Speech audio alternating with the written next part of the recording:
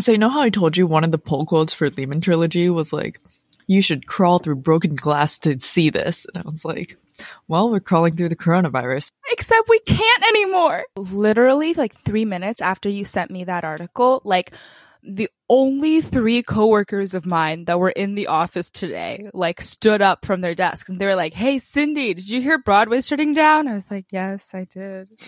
I get it. We are recording this, by the way, on March 12th for anyone that's confused about what we're talking about. Yeah. The day Broadway died. On your birthday. Okay. Welcome, everyone, to Bottomless Broadway, where we talk musicals over mimosas and discuss the Tony-eligible musicals during this time of literal darkness. So you probably don't have shows to see anyway. You might as well listen to us. And today, we're going to talk about Diana. It's one of the few shows that have actually started before Broadway shutdown happened. What's the deadline to open for the Tonys this year? It is April 23rd, which that's definitely going to get moved, right? Anyone that hasn't started previews yet or just started previews is pretty much fucked. Well, I mean, like, Flying Over Sunset and Sing Street haven't even started. Caroline or Change either. God. You know what really sucks is it also closed on 6 opening date. Yes. Yeah, they don't get to open. Well, so since I have these like all on my calendar, so Flying Over Sunset was supposed to start previews today. 6 was supposed to open today. Carolina Change was supposed to start previews tomorrow. Company was supposed to open on March 22nd. Sing Street was supposed to preview on March 26th. Mrs. Doubtfire was supposed to open April 5th. Carolina Change opened April 7th. And I mean, technically, that's where the cutoff date ends for Broadway being, like, shut down. But, I mean, who knows what'll happen in the next 4 weeks. It could get extended. But Diana. Back to Diana. Do you have 5 words? I have kind of 5 words for, like, our specific experience, which was first preview, so be nice. Because we did see the first preview of it. Yep. There could be a lot of things that are changed. There's a lot of things I did not quite like, which I think they could change. We'll cut them a little bit of slack since it was their like first show on Broadway. That's true. I like was brainstorming my 5 words and I had one, but I wasn't really going to settle on it because I didn't love it, but I don't have anything else. It was just, she doesn't seem that underestimated, and I can sort of explain it, but basically, like, I feel like they try to really talk about her like private life instead of her public life, which in my opinion are still the most interesting parts of the show. Right. Well, quick summary. Not a lot of spoilers because it is based on her life, and I also don't have that much to say, but if you didn't know, Diana is about Princess Diana of Wales, a beautiful and noble but poor lady / school teacher who's shy but also personable and awkward but extremely charming and loved by the public, but apparently too scandalous for the royal family. So I saw this in San Diego almost exactly a year ago, and right now the new opening number is called Underestimated. It's online. We'll put a link to it where you can listen to it and see how it serves as an opening number. But the old opening number was Once Upon a Time, because Diana is like portrayed as super into like trashy romances, fairy tales, like princes, all that stuff. Like she was also kind of like a normal girl who wanted a Prince Charming to come along, and she's like very awkward about it in her first meeting with Charles, which is actually pretty funny. But because they had that like Once Upon a Time number in the beginning, it was kind of like older Diana looking back on specifically her wedding scene and being like, hey, like I thought I was, you know, getting it all, like I married a prince, I did it, yay. And sort of reflecting on how that's not how everything panned out. But I think this pivot to Underestimated, it's like your 5 words were, it doesn't really tell us anything new about her. And also the song itself is, I don't think that engaging or that inspiring. I mean, I guess it was kind of cool to see her evolution between being that super awkward, very naive kind of girl to being this very sort of self-assured woman that we mostly know her as. like, I agree with that, as in, like, I don't have a problem with how awkward she was at the beginning. Like, it was kind of shocking, but, like, if that's how she was, then cool. But I don't think the musical actually showed us that evolution. Right, exactly. I feel like the musical showed us stuff that we already knew. Yeah, I guess so. Like, well, I don't know if, like, in reality, but, like, in my mind, she had, like, a much more dramatic, like, Daenerys evolution. Your prison has been built, your downfall's been devised. Won't they be surprised when you're underestimated? They minimize your thoughts, they maximize your flaws. The trouble you can cause when you're underestimated.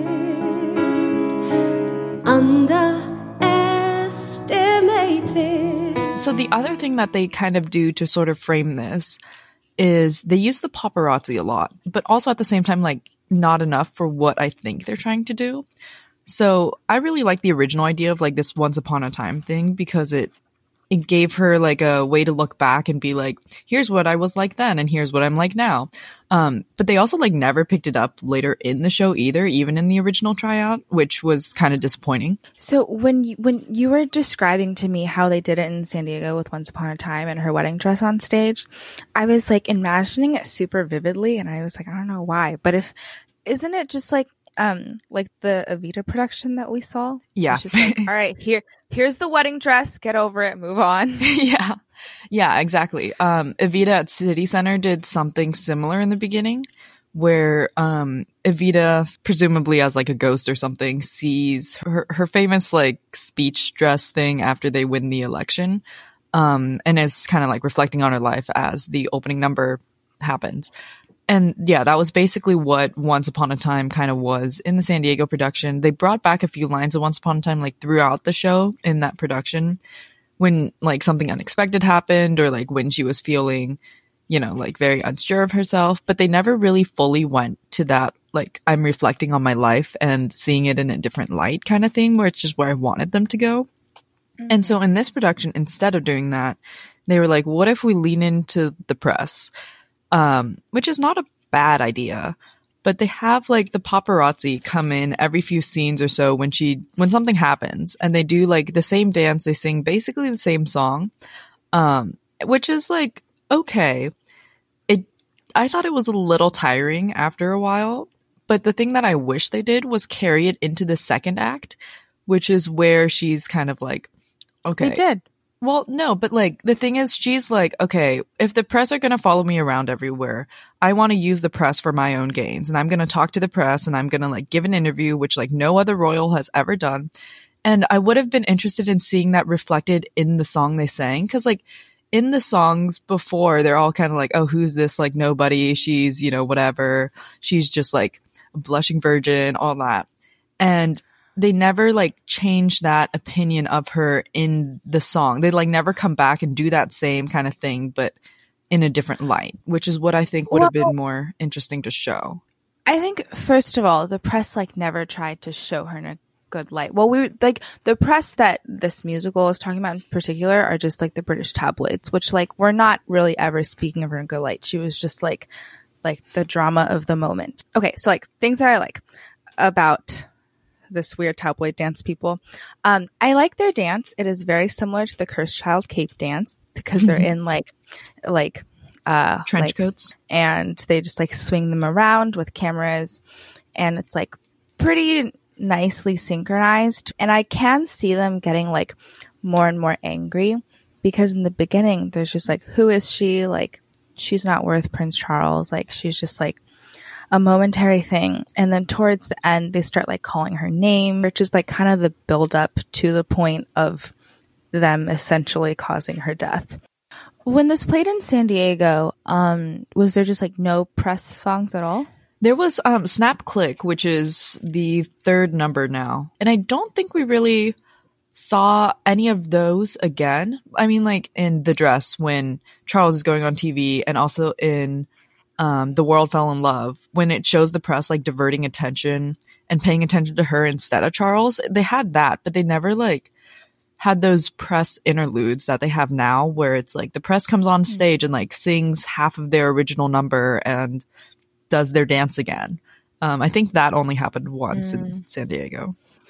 I mean, I also feel like it's like a timing thing because of the whole Prince Harry and Meghan Markle leaving the royal family stuff. Because everyone was just like, good job, Harry. Like, the tabloids are ripping your wife apart, and like your dad could not save your mother from it. So fuck him.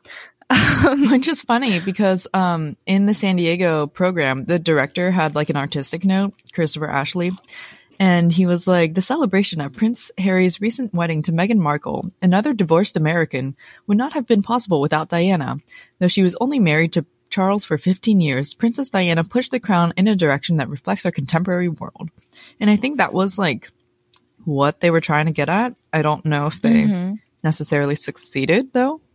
I basically just like was reading this BuzzFeed comparison thing.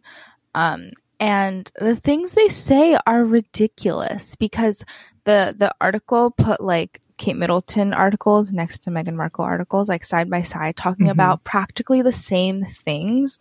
So like one was literally like Kate Middleton, like 6 months pregnant, cradling her baby bump, like so cute. Like look at her being a loving maternal person as she like walks down this aisle in her beautiful ass skin, you know? And then like literally like the comparison article was like, what the fuck is wrong with Meghan Markle? Can she not stop touching her baby bump? And I was like, what the fuck is wrong with that? And I guess it's because Meghan Markle's black or American or something. Like, yeah, they just probably both. Or also like an actress, so like not that elite. Right. I don't know. Well, she's making her own money now, so lesson of life. Don't marry a prince. I don't know. We just like skipped right over What Good Is a Prince. What good is a prince? What did they do? I thought that was a cool dynamic when Diana thought like Camilla was on her side. But yeah, I thought it was kind of cool because she and Charles were like, you know, already in love. And she's like, Charles, you just need to marry a girl and they'll stop like being on your case for like trying to figure out who you're going to marry. And then we can just like have our affair in peace.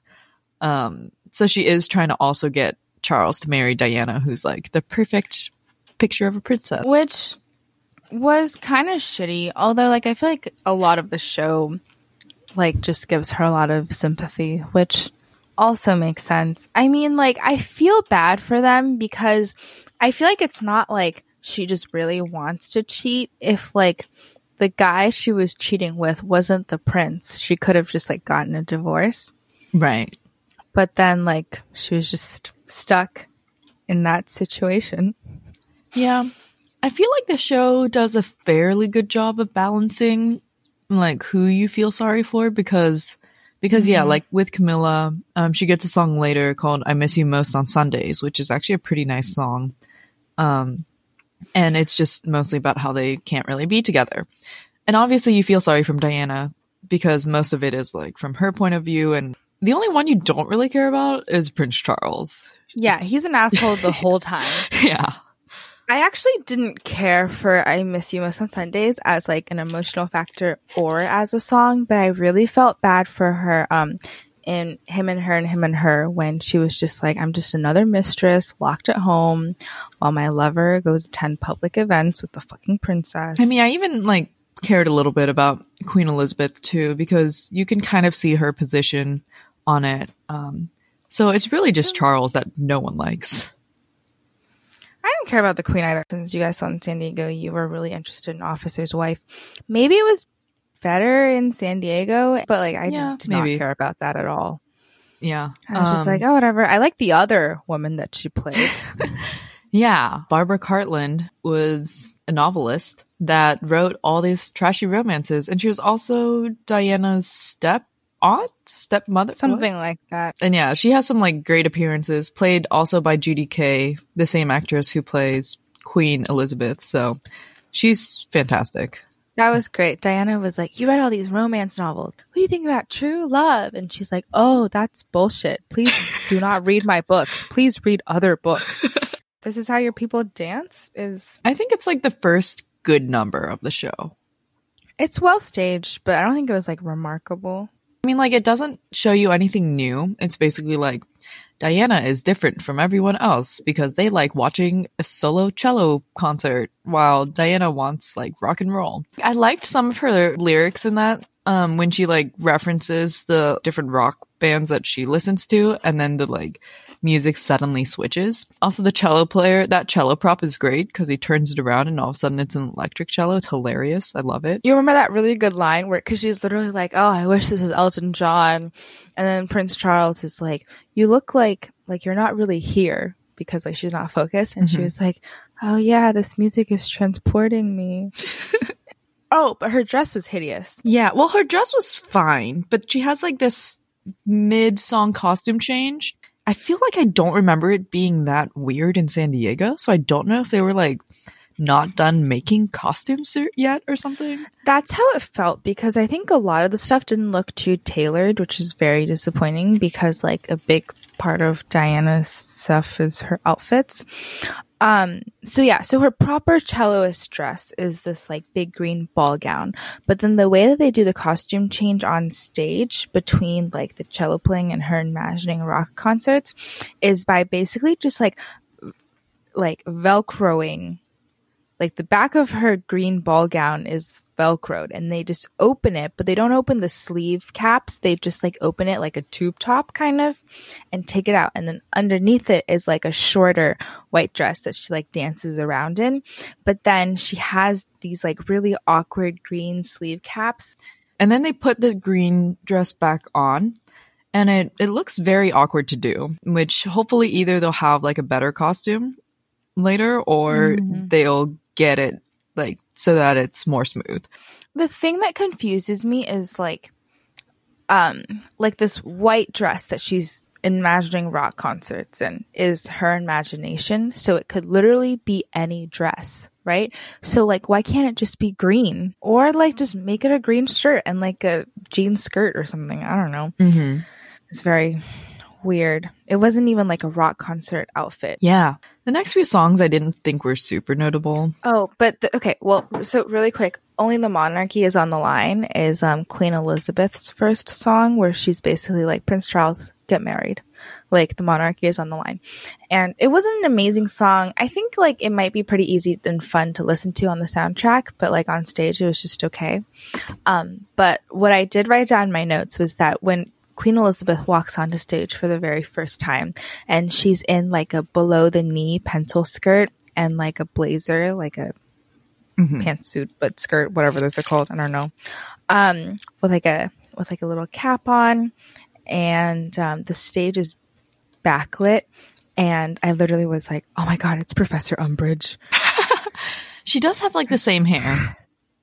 Yeah. Oh, this was also when, so what's that thing that you learn in art class that shows you that something's far away? Like Perspective.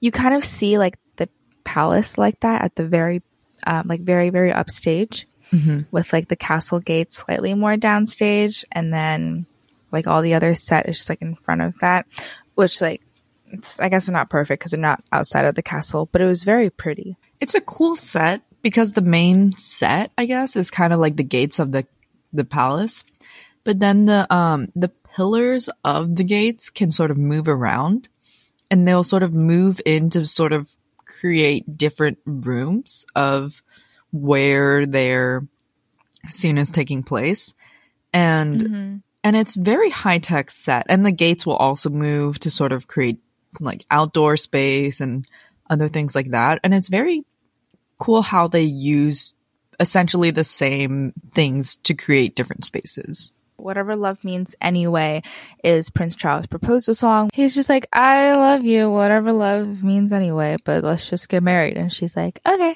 She's very naive. It was very... Well, she was 19 and he was like 34 or something. I think they also hammered that home a lot more in the San Diego version, because I remember her belting, and I was only 19 or something like that. And I don't think she did that here. So that's very Taylor Swift. What's that song? Dear John, don't you think 19 is too young to be played with by your dark twisted games when I loved you so? Princess Diana. Don't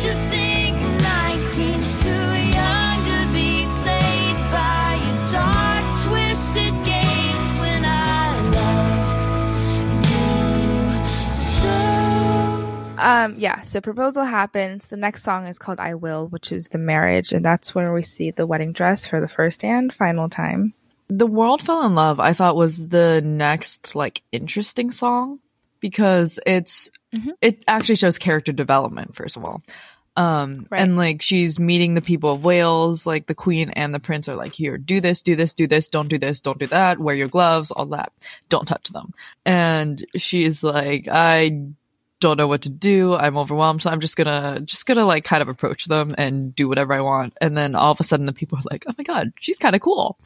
But yeah, but it's like, I feel like when you were talking about her public life being more interesting, I feel like it was more of these songs that were, it was like how the public responded to her, how she kind of outshone Prince Charles, and how he kind of became the villain in his own story.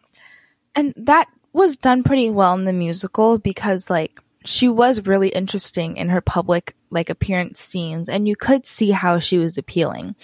And then especially in this song, you could even see how like her original intention was not to outshine Prince Charles, because she was like, oh, like in case you guys forgot, here's my husband the prince who speaks Welsh. And they're like, yeah, fuck him. Yeah. Then like on the flip side, we have Happiness / Simply Breathe, which is when she has her children. Like both children popped out in one song, and then we just never see them again. We're not even sure that they had two baby dolls. And then she has that funny line, my ginger-haired baby, you are second to none. Oh, yeah, yeah. And we were like, he's like number 105 on his way to the throne right now. So he's definitely second to plenty of people. He's probably like sitting in his home in Canada like, oh my god, William, stop having kids. Every time you have kids, I just get demoted in this line to the throne. It's okay. He denounced the throne now, so it's. I mean, he's still in line for the throne, but like he's like, fuck these people. He doesn't really want it. I mean, he knows he's not getting it because literally, if his brother dies, it's just going to be George the toddler. Yeah. So he's probably like, fuck it, whatever. Like babies don't even die from coronavirus, so I have no chance. It's funny because we talk about how earlier on Charles is like, oh, if I want to be king, I have to marry this girl. I can't marry Camilla. Like, whatever. Like, he has to do all these things if he wants to be king. Can't marry a divorcee. And he's still not king. So. The dramatic irony of this show versus reality is one of the best parts, because we're all just sitting there like, yes. So how do you feel about your decisions now that you're still not king? But yeah, so. I loved She Moves in the Most Modern Ways. So they do this thing a lot in this show, I think, where they have one song and it's like a theme song of a series of scenes, and the series of scenes will happen and they'll keep like kind of repeating the main theme but with variations depending on the scene. And I think this is another one of those, right? I think people sing She Moves in the Most Modern Ways with very different intentions, kind of like Requiem in Dear Evan Hansen, because like the Queen sang a verse where she was just like, I hate this girl, like why is she such a hoe? She moves in the most modern ways. And then like Camilla sings it in a very like, I'm so jealous of her. Like she's young, she's beautiful, she's not afraid to take risks. Just like, oh, I'm never going to be that. Like that's why I can't be the princess kind of way. Right. The next song is Diana the Rage, which is basically just Prince Charles getting pissed that Diana isn't just staying home doing nothing. But what was the thing that like set that off? Do you remember? Yeah. The thing was her dancing at the ballet or something. Right. Okay, yeah. But yeah, so Diana, parenthesis, the Rage, we had a whole conversation after the show with one of our friends, and she was like, who puts an alternate title in parentheses? And now we have a Spotify playlist of all the alternate titles for 4 songs in Little Shop. Yeah. So, but also it is a pretty bad title. I'm not gonna lie. Right, because the main title is the title of the show, and it really doesn't deserve to be. Right. Because the only reason it is that is just because he's so mad. He keeps saying Diana. He's like, you can't do this. Diana. And he just like repeats Diana a lot, and that's probably the only thing he repeats. So they were like, well, we got nothing else to call this. So they could have just called it The Rage or something. Like, I don't know. I was pretty shocked by this song. I was sitting in my seat like, holy fuck, he's terrible. Yeah. He's a terrible person. They hate him so much. It's like watching your parents fight. I was like, I don't want to be here anymore. Should I be clapping here? But also he was a good singer, but and very good at like acting out how pissed off he was. Yeah. I like Camilla, played by Erin Davey, as like an actress in her role. And then she sings I Missed You Most on Sundays because Sundays are boring. It was one of those songs that was like, tune isn't very memorable. Can you remember it? Because I really cannot. can't. I think I could tell you like 4 songs. Probably the next one. Yeah.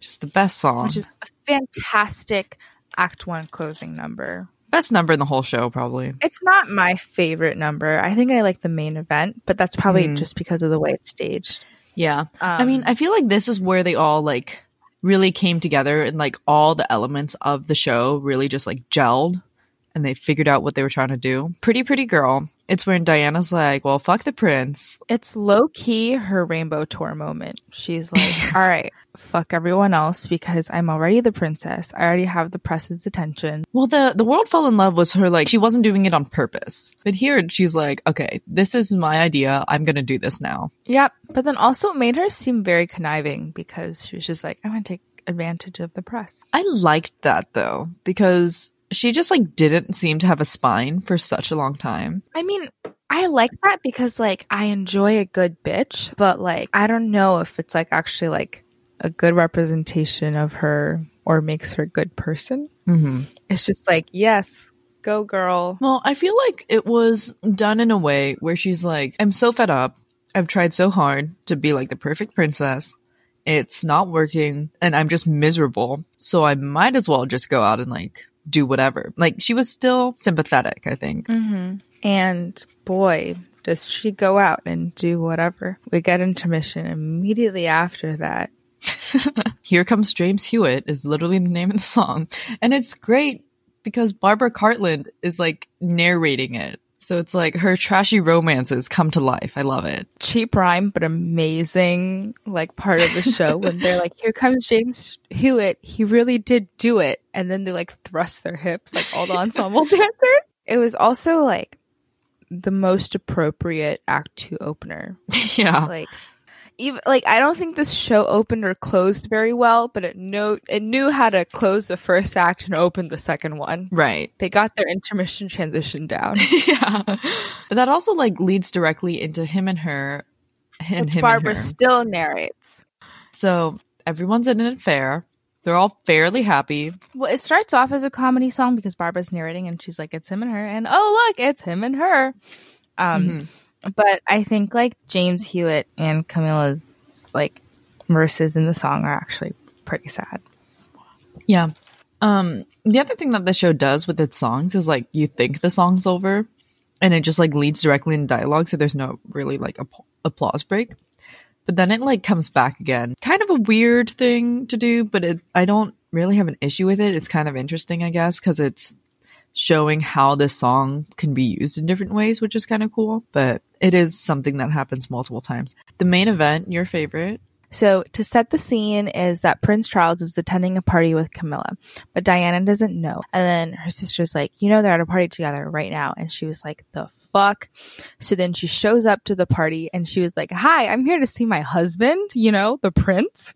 And then everyone else is like, what the fuck?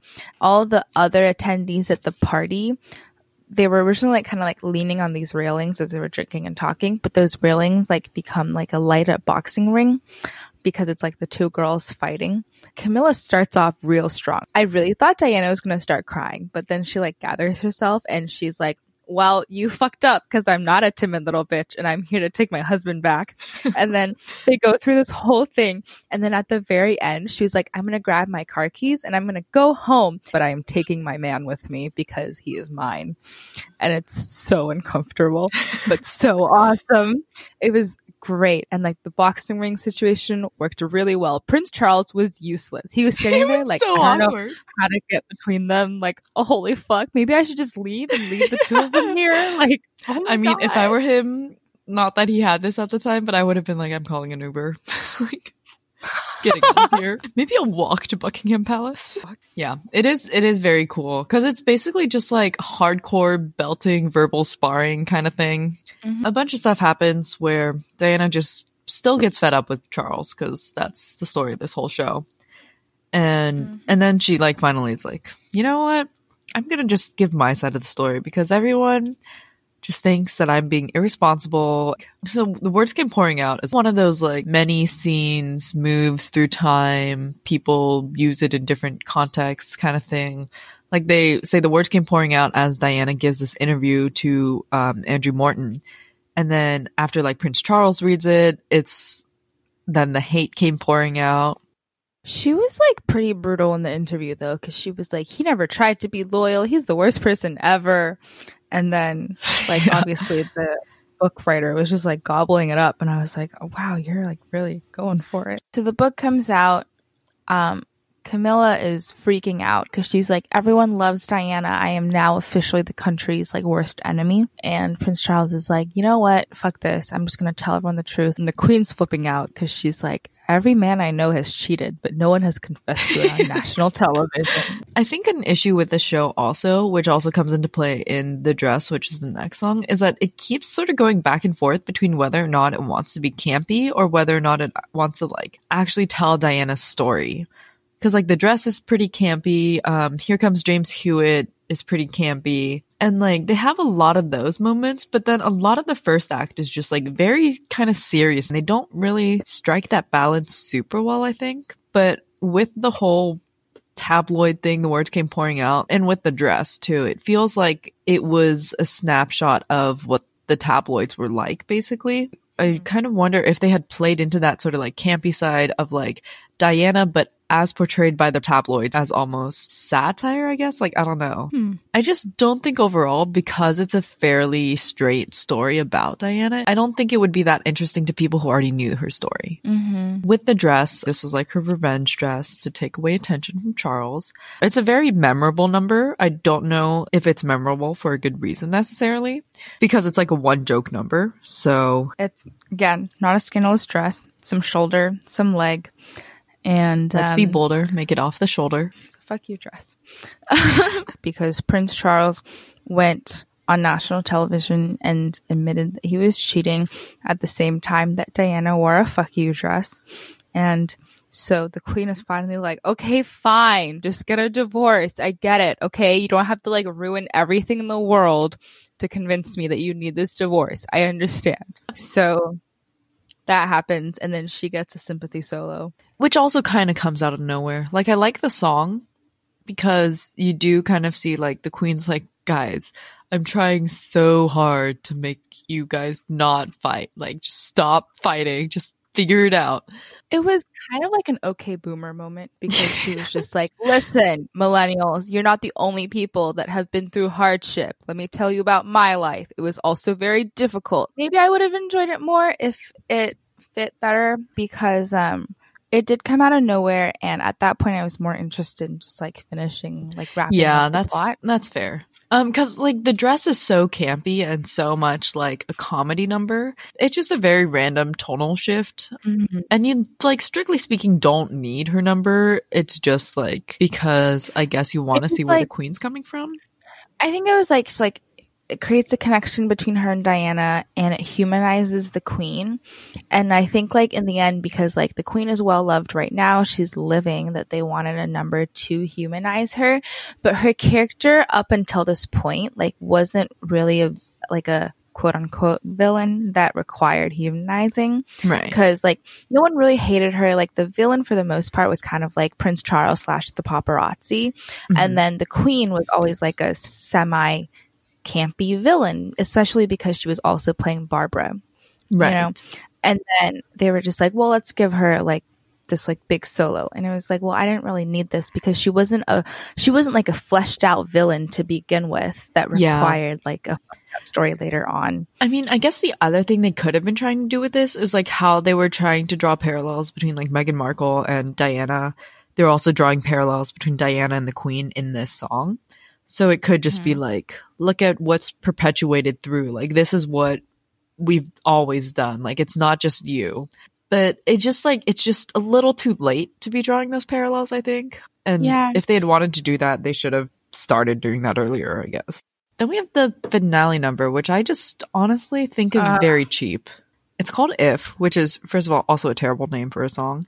And she's basically talking about like, wow, now that I'm free from Charles, I could do anything. I could do like all this stuff. In this song, it's actually like funny when it's not supposed to be. She literally has this line and she's like, if Charles steps aside and lets my William reign, then all this suffering will not have been in vain. And I'm like, that is very on the nose to put in the finale number of a musical that you're writing about the royal family who are all still alive right now, except for I think your main bitch. it's just the writers conveying how tired they are of having a senior citizen be the head of the royal family. If I can carry on, stay calm and simply breathe. If I devote my soul to every child in need, the Queen bestows her grace and places me in charge to represent the crown. Ambassador at large, I'll be their English rose. Their proudest shining knight, and I'll light the world. And it's not even the real like finale number because there's still like more after this song. So it's not Come like, from away situation. yeah, it's like come from away. They have reporters because everyone knows how this story ends. And so it's not just like they sing the song blackout. It's like they sing the song and then the reporters start filtering in. So if is like she's like, I'm gonna do so many things with the rest of my life. So I think that like if we didn't already know her story, maybe it would have been like whoa, plot twist. you know? Right. But like we already know she's dying. So when it becomes clear that this is the closing number, everyone's just like, okay, sure, like whatever. Yeah, talk about your hopes and dreams and then just kick the bucket. So like it doesn't really work because it's like historical reality. Yeah. It's given away. Yeah. And then immediately after, Christopher Ashley is just like, oh, I've done reporters. Let's just do it again. Yeah. I got this.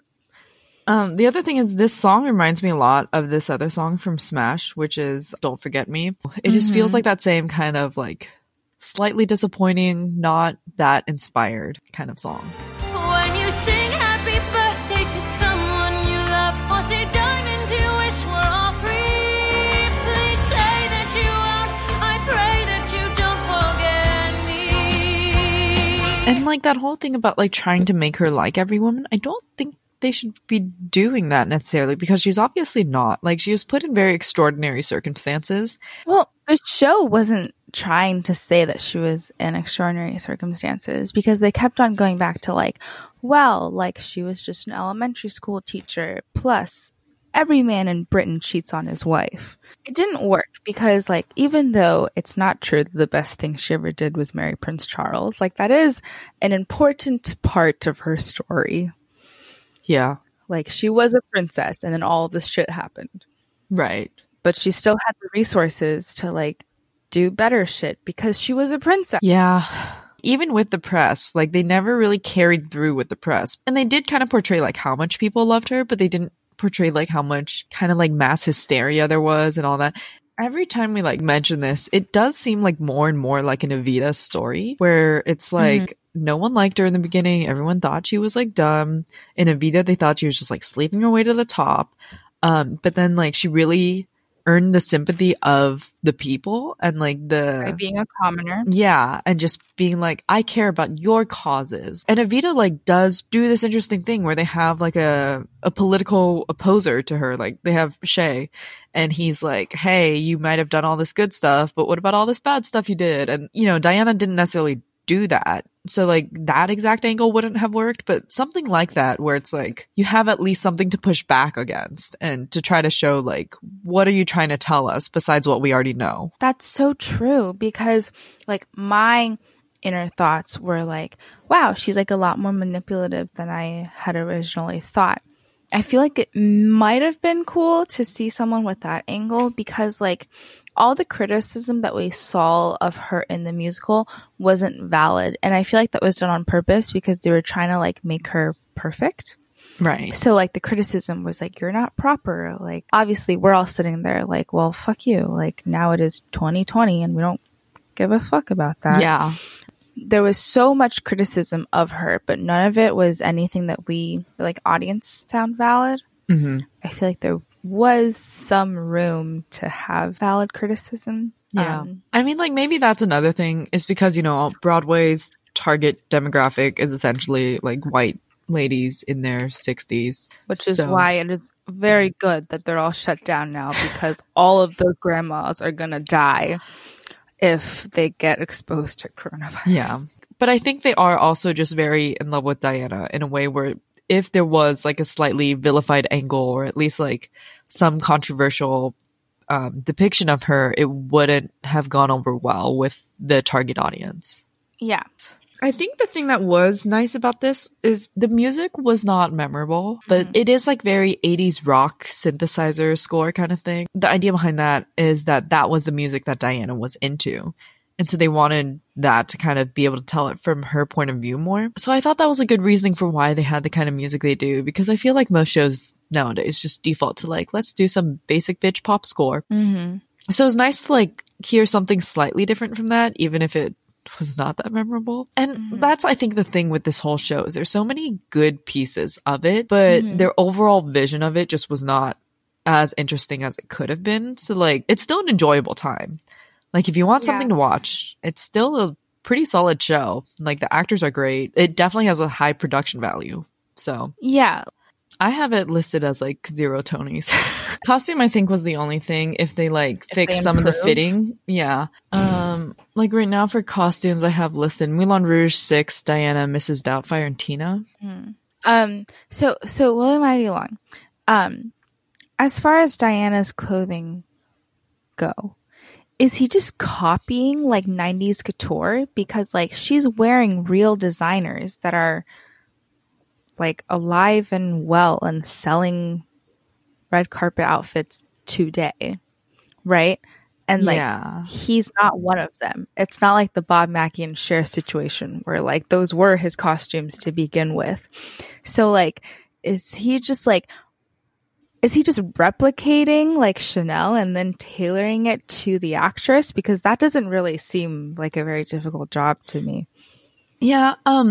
Also, this is 76th Broadway show, which is, he's old. And, holy shit. Yeah, he's toned down the shoulder pads, reshaped the silhouettes. We want to see her as beautiful, like now. I don't know if each costume has like a 1-to-1 with a thing that she's worn before in real life, besides the revenge dress and the wedding dress, obviously. Okay, cool. Well, so that's all we have for Diana. We will have a few revivals that we've seen that we will probably release episodes for, depending on how long this band goes on. So keep an eye out for that. We'll actually do revivals this time. It's exciting. We've got some very interesting ones this year are a lot to process. They're wild. Yeah. But if you want to see those in the future, you should subscribe to us on whatever podcast platform you use. And you can also follow us on Instagram and Twitter at bottomlessbway, or email us any feedback, any notes, anything at bottomlessbway@gmail.com. And we will see you again in 2 weeks. All right. Bye. Bye.